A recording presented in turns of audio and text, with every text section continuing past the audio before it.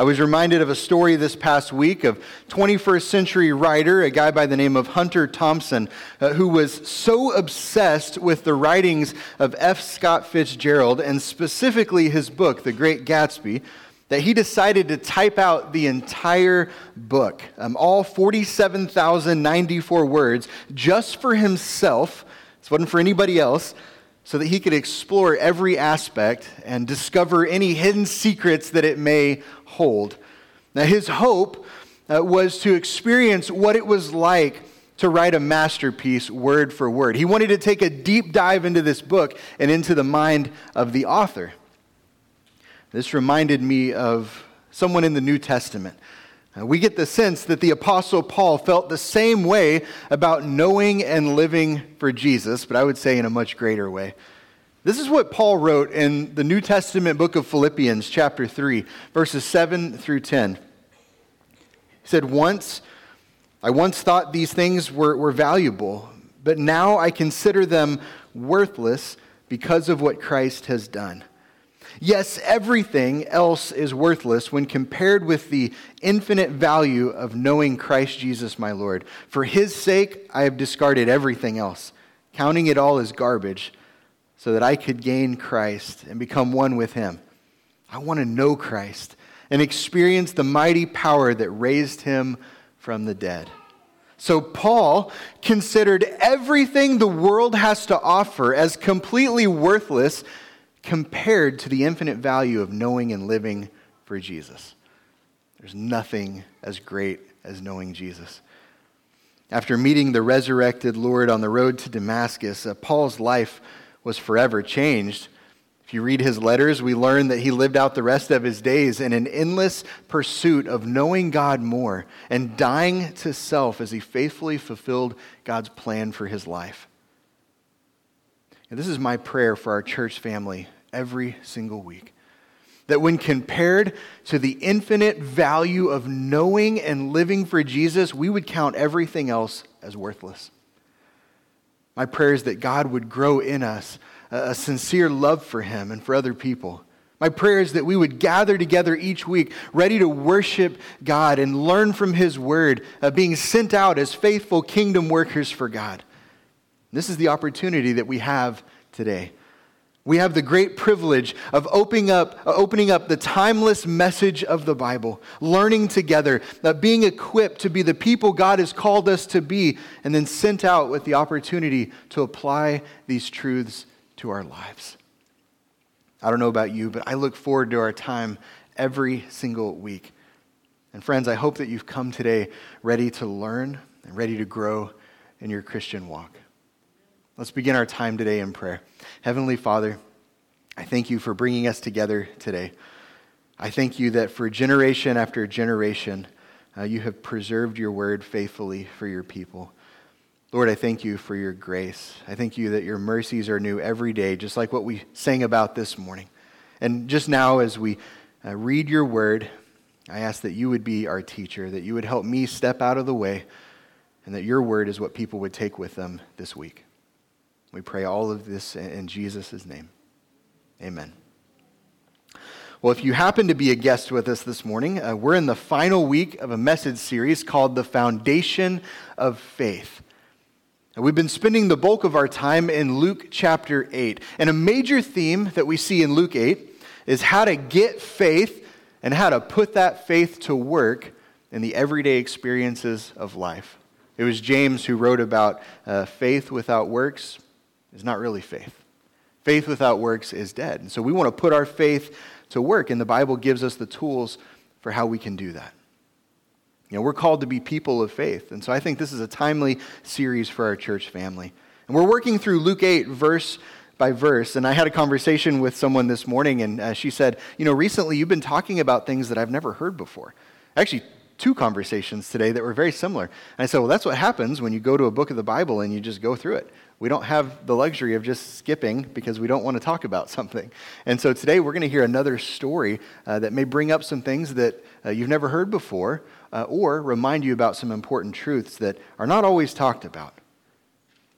Like Hunter Thompson's obsession with the book, The Great Gatsby, here at OCC, we are obsessed with God's Word. We love the Bible. We want to know God more by knowing His Word. And so today's message, I think, will be an appropriate ending to our series as we're going to talk about how it's impossible, and I don't use that word lightly, it's impossible to hide a life that's truly been transformed by Jesus.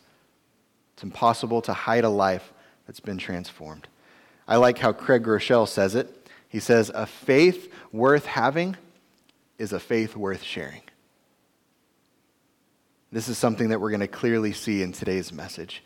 And now, because the length of the passage that we're going to read today is quite long, I'm going to break it down into two parts. And the first part, if you have a Bible with you, is found in Luke chapter 8, verses 40 through 48. You can use your phone, your tablet, and like always, I have the words on the screen today. So let's think about this in two parts. It's meant to go together. So part one, this is what we read. On the other side of the lake, the crowds welcomed Jesus because they'd been waiting for him. Then a man named Jairus, a leader of the local synagogue, came and fell at Jesus' feet, pleading with him to come home with him. You see, his only daughter was about 12 years old, and she was dying. As Jesus went with him, he was surrounded by the crowds. A woman in the crowd had suffered for 12 years with constant bleeding, and she could find no cure. Coming up behind Jesus, she touched the fringe of his robe. Immediately, the bleeding stopped. "Who touched me?" Jesus asked. And everyone denied it, and Peter said, "Well, Master, this whole crowd is pressing up against you." I read that kind of like he was saying that sarcastically, right? There's a lot of people around. A lot of people are touching you. But Jesus said, "Someone deliberately touched me, for I felt healing power go out from me."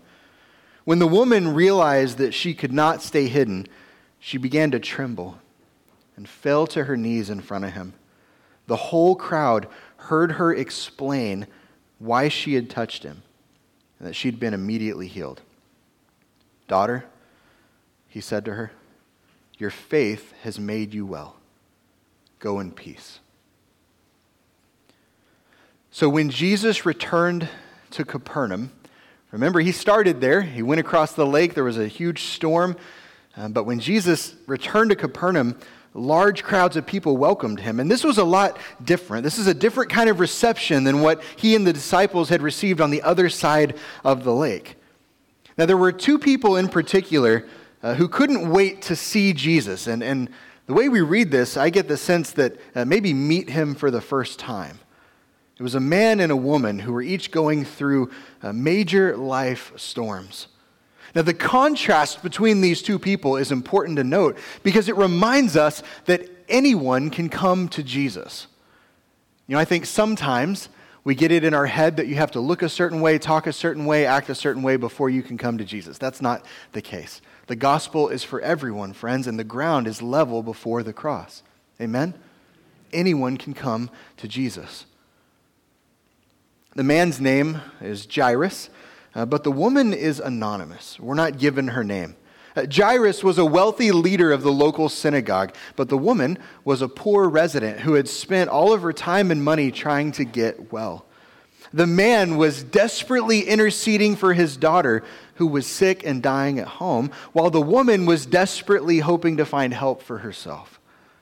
Jairus had experienced 12 years of joy with his daughter, but was now racing against the clock to find a way to save her life.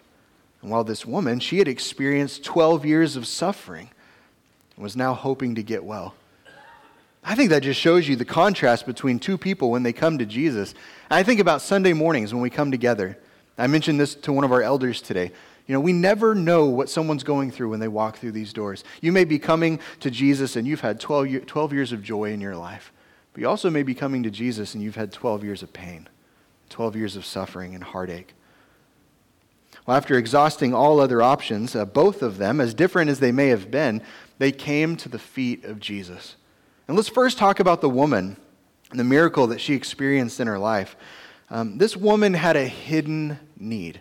Right? This isn't something that she just verbally told everyone about, although it's something that people knew about. It's a burden that she had to live with for 12 years. This condition affected her in a number of ways. It affected her physically. She was always in pain. It affected her socially. She was always alone. It affected her spiritually.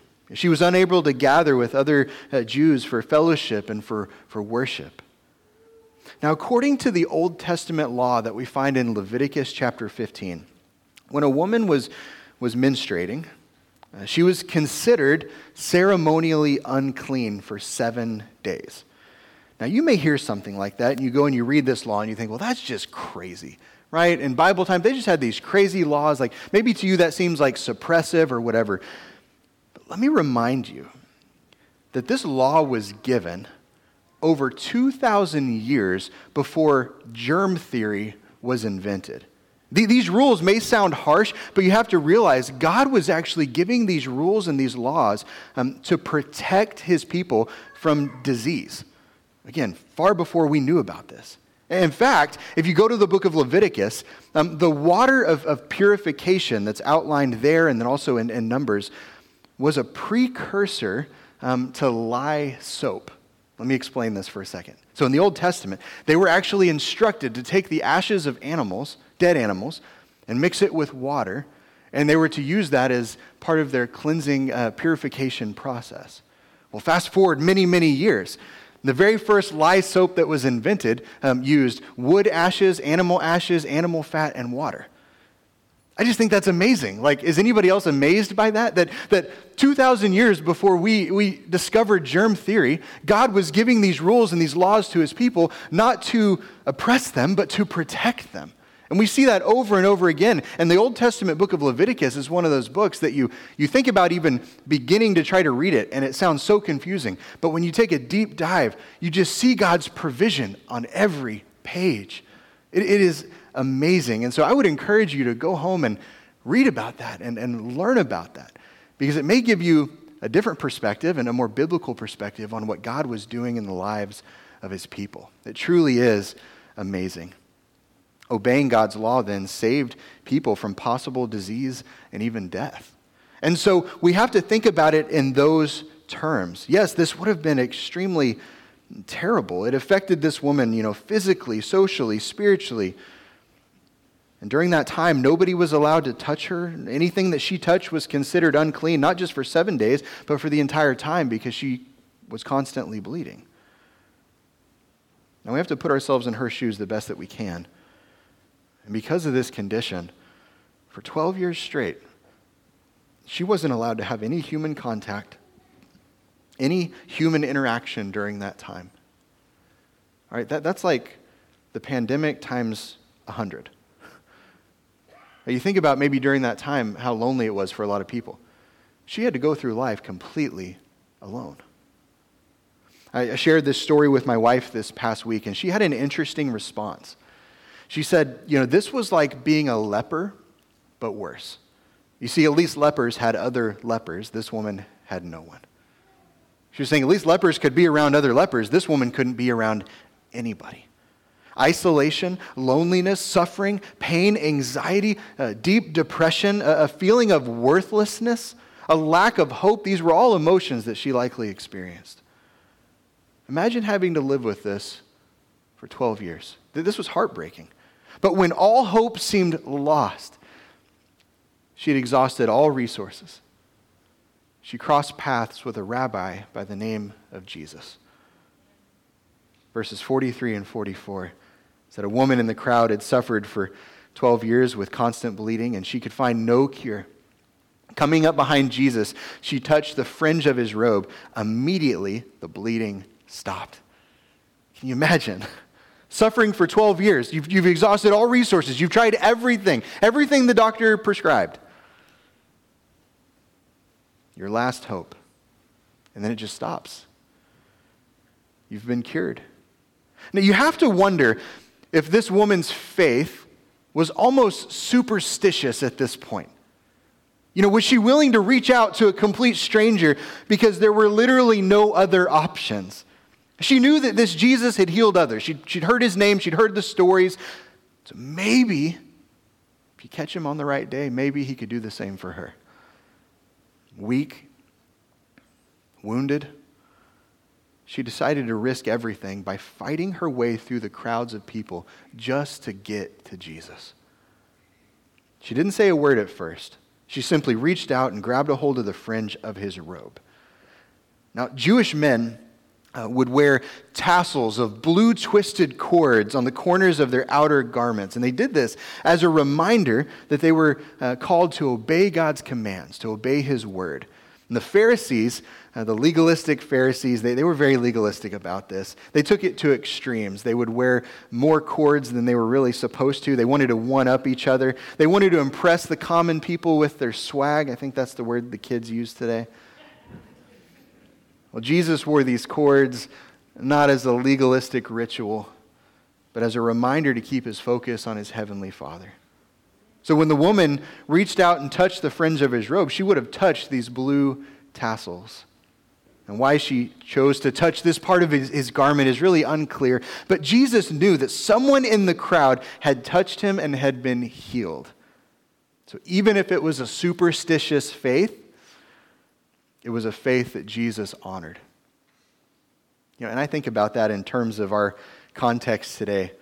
You may have shown up this morning and you're thinking one way about this Jesus guy. You may be thinking, I think I believe a little bit, but I'm not quite there. Jesus will meet you where you're at. He will meet you where you're at. Keep in mind that Jesus was on his way to heal Jairus' daughter. He was completely surrounded by crowds of people. But this woman, she didn't allow anything to stand in her way. And when she reached out and touched Jesus' robe, the Bible says that she was immediately healed. Jesus stopped in his tracks and he asked this question, "Who touched me?" Everyone around him denied touching him. Peter actually spoke up again, I think sarcastically, said, "Master, the whole crowd is pressing up against you." Like duh, you were touched. Everybody's touching you. But Jesus said, "No, someone deliberately touched me, for I felt healing power go out from me." When the woman realized that she was going to get caught, she couldn't keep this decision to herself anymore. She started to shake. She fell to the ground at the knees of Jesus. And we're given reason to believe that she then explained publicly why she had decided to touch Jesus, and then to give a testimony about how she'd been healed. Any introverts in the crowd today? You think about being isolated that long? Again, I'm kind of reading into it, but I get the sense that she wasn't the most outgoing person in the world. Having to share her story, having to talk about what she had been through publicly, that's probably was not on her list of things to do that day. She realized she was going to get caught. She started shaking. She fell to her knees. She shared publicly what Jesus had done. The whole crowd was silent. All eyes were on her, and she began to speak. And then after sharing in this major moment of vulnerability, Jesus responded. In verse 48, he calls her daughter. He calls her daughter. Your faith has made you well. Go in peace. Why did she need to publicly share such a personal struggle in her life? We live in a culture, in a society today, we don't share a whole lot, do we? And if you're asked to share something personal, your first response is typically no. That's nobody else's business. With something so private, surely Jesus could have just pulled her to a side, talked with her one-on-one. Why did this happen publicly? Was this not extremely embarrassing for her? I don't think that it was. For starters, this public confession of faith did a lot more for her own faith. And Scripture actually reminds us why it's so important for us to confess our faith publicly. 2 verses come to mind. Romans chapter 10, verse 9 says, "If you openly declare," meaning if you use words publicly, "that Jesus is Lord and believe in your heart that God raised him from the dead, you will be," what's the word? Saved. Matthew chapter 10, verse 32, "Everyone who acknowledges me publicly here on earth," talking about Jesus, "I will also acknowledge before my Father in heaven." So yes, there is a private aspect of our faith. But faith is also meant to be lived out publicly, friends. There's a private aspect for sure, but faith is meant to be lived out publicly. And this is one of the reasons for why we ask people to give a public confession of faith before they're baptized. There's something very special, very powerful about publicly sharing your faith. Confessing these things in Jesus, was extremely helpful for her, but it was also a witness and a testimony for other people. And sometimes it's not all about you. You have to remember, Jairus was standing nearby. Can you imagine for a moment the encouragement this must have been for him as he was thinking about and worrying about his daughter back home? Like sometimes we get so busy and so tied to the personal needs in our own life that we forget to look around and recognize the needs in other people's lives. I would think that, hey, Jesus said yes, he's coming home. He's gonna take a look at my daughter. This too is kind of a last resort. I would make a beeline straight for home. And people trying to stop Jesus and talk to him, I'd be like, hey, that can probably wait for tomorrow. This is serious, right? But Jesus stopped and he healed this woman. And seeing this with his own eyes, thinking about his daughter at home, you can just imagine how much of an encouragement, how much of a reassurance that would have been for Jairus. Friends, you never know who may be listening in your own circle of influence and how your faith might affect them.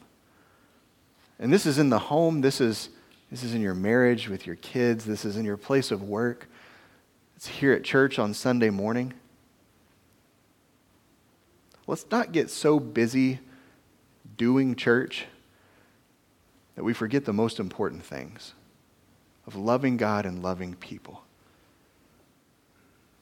This woman's 12 years of suffering had suddenly ended, and the same Jesus who helped her was now on his way to Jairus' home to meet his daughter. And so you may feel like your faith isn't very strong today, but let me remind you that we have a strong Savior. That simple truth is huge. Are you ready for part 2? Yeah. Part 2. Come back next week. No, I'm just kidding. I'm not going to leave you hanging. We got time. Part 2. Luke chapter 8, verses 49 through 56. While he was still speaking to her, a messenger arrived from the home of Jairus, the leader of the synagogue. And this is what he told him. Your daughter is dead. There's no use troubling the teacher now. In other words, you've wasted time. You've taken too much time. There's no sense in coming home. But when Jesus heard what had happened, he said to Jairus, don't be afraid. Just have faith and she will be healed. When they arrived at the house, Jesus wouldn't let anyone go in with him except Peter, John, James, it's the big three, and the little girl's father and mother. The house was filled with people weeping and wailing, but he said, stop weeping. She isn't dead. She's only sleeping. But the crowd laughed at him because they all knew she had died. Then Jesus took her by the hand and said in a loud voice, my child, get up. And at that moment, her life returned, and she immediately stood up. Then Jesus told them to get her something to eat. Her parents were overwhelmed. But Jesus insisted that they not tell anyone what had happened. So as the leader of the synagogue, Jairus was in charge of several things. He was in charge of the services, the care of the facilities. He wore many hats. He made sure there were always people scheduled who could pray, who could read the scriptures and give the sermon. Jairus would have been a man of reputation, but also a man of wealth. So it took a lot of humility and courage for him to seek Jesus out and ask him for help. Now you have to understand that at this point in time, chronologically, there were already several Jewish leaders who were plotting to kill Jesus. So this took a lot of faith, a lot of humility on his part to go to Jesus. When Jairus left home, his daughter was so sick that she was on the verge of death. And by the time Jesus was able to pull away from the crowds to go with him, she had passed away. A messenger traveled to where they were, and he said, your daughter is dead. Period. End of discussion. There's nothing else that we can do for her. There's no use troubling the teacher now. They thought, in their human minds, their human way of thinking, that Jesus could only help those who were alive. So they told Jairus to just give up. When they heard the messenger's message, Jesus gave Jairus a word of hope. I think this is an important verse, verse 50. It says, "But when Jesus heard about what had happened, he said to Jairus, 'Don't be afraid. Just have faith, and she will be healed.'"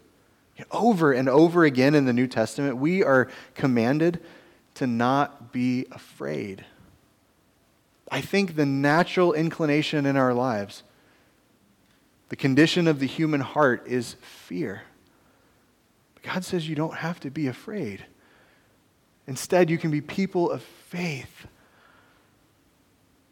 The scene back home was a complete mess.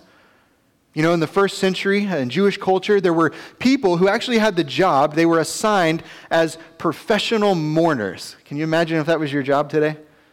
Your title on your door, professional mourner. That seems depressing.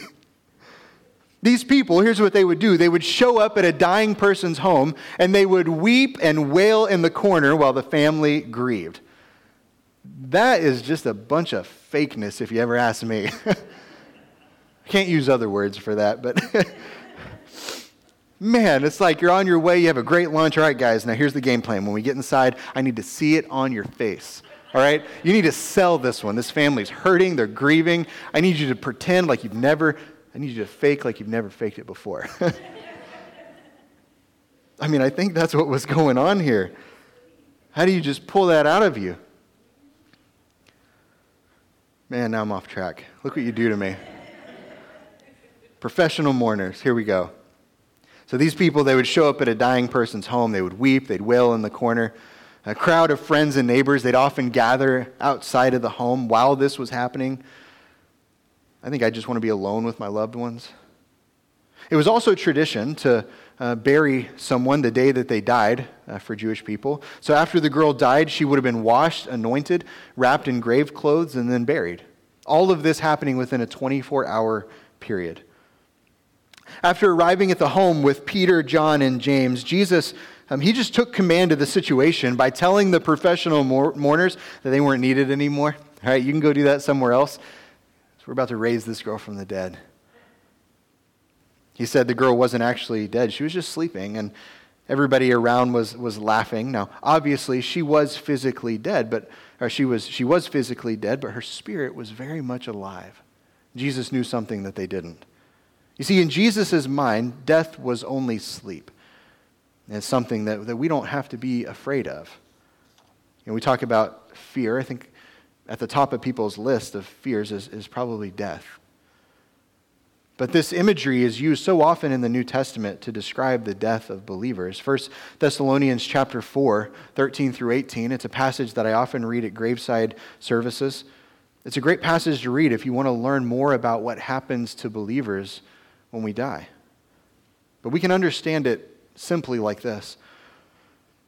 Sleep is a normal experience that we don't fear. And we don't have to fear death either. In Christ, we don't have to fear death. Warren Wiersbe says it this way, that it is the body that sleeps, not the spirit, for the spirit of the believer goes to be with Christ. And so we know the New Testament tells us to be absent from the body is to be present with the Lord. When our loved ones pass away, if they are in Christ, they are in the presence of Jesus. Amen? The professional mourners, they laughed because they knew this girl was dead and that death was final. Friends, what they failed to realize is that they were standing in the presence of Jesus, who is the resurrection and the life. He took the girl by the hand. He spoke in Aramaic, Talitha kumai, which means little girl, arise. These words weren't a magic formula, but they were a command from the Lord of life. Her spirit immediately returned to her body. She got up and started walking around the room. Jesus told them to get her something to eat. Get this girl some food. It's likely that during her illness she hadn't eaten much of anything and she was weak. Jesus also told the family to not spread the news about what had happened. This moment was just too personal and special for the masses at this time. But still, the word got out. You know why the word got out? Because you cannot hide life. You can't hide life. Resurrection is a picture of the way Jesus saves lost sinners. Outside of Jesus' own resurrection, the Gospels record 3 other resurrection stories. You have the widow's son who was raised, Jairus' daughter, and then can someone tell me the third? Lazarus. And with all 3 of these stories, there was evidence of someone going from death to life. It wasn't just words. The widow's son started talking, Jairus' daughter started walking, and Lazarus shook off his grave clothes. When a lost sinner is saved by God's grace through faith in Jesus, there is always evidence of new life. Always. You can tell that a person truly knows Jesus by the way they talk, by the way they walk, and by the way they dress. Their new spiritual clothes that they put on. Friends, you cannot hide life. John chapter 10, verse 10, we read this last week. Jesus said, the thief's purpose is to steal, kill, and destroy. But my purpose is to give them a rich and satisfying, and what's the word? Life. Jesus came to give life. And you cannot hide life. As I wrap up today's message, I need to ask you, do you know the Lord of life? Do you know Jesus? Have you believed in Jesus, repented of your sin, confessed your faith publicly? And have you been immersed? Have you been baptized into Christ? 2 Corinthians chapter 6, verse 2 says, for God says, at just the right time, I heard you. Jesus says, I heard you. On the day of salvation, I helped you. Indeed, the right time is now. Today is the day of salvation.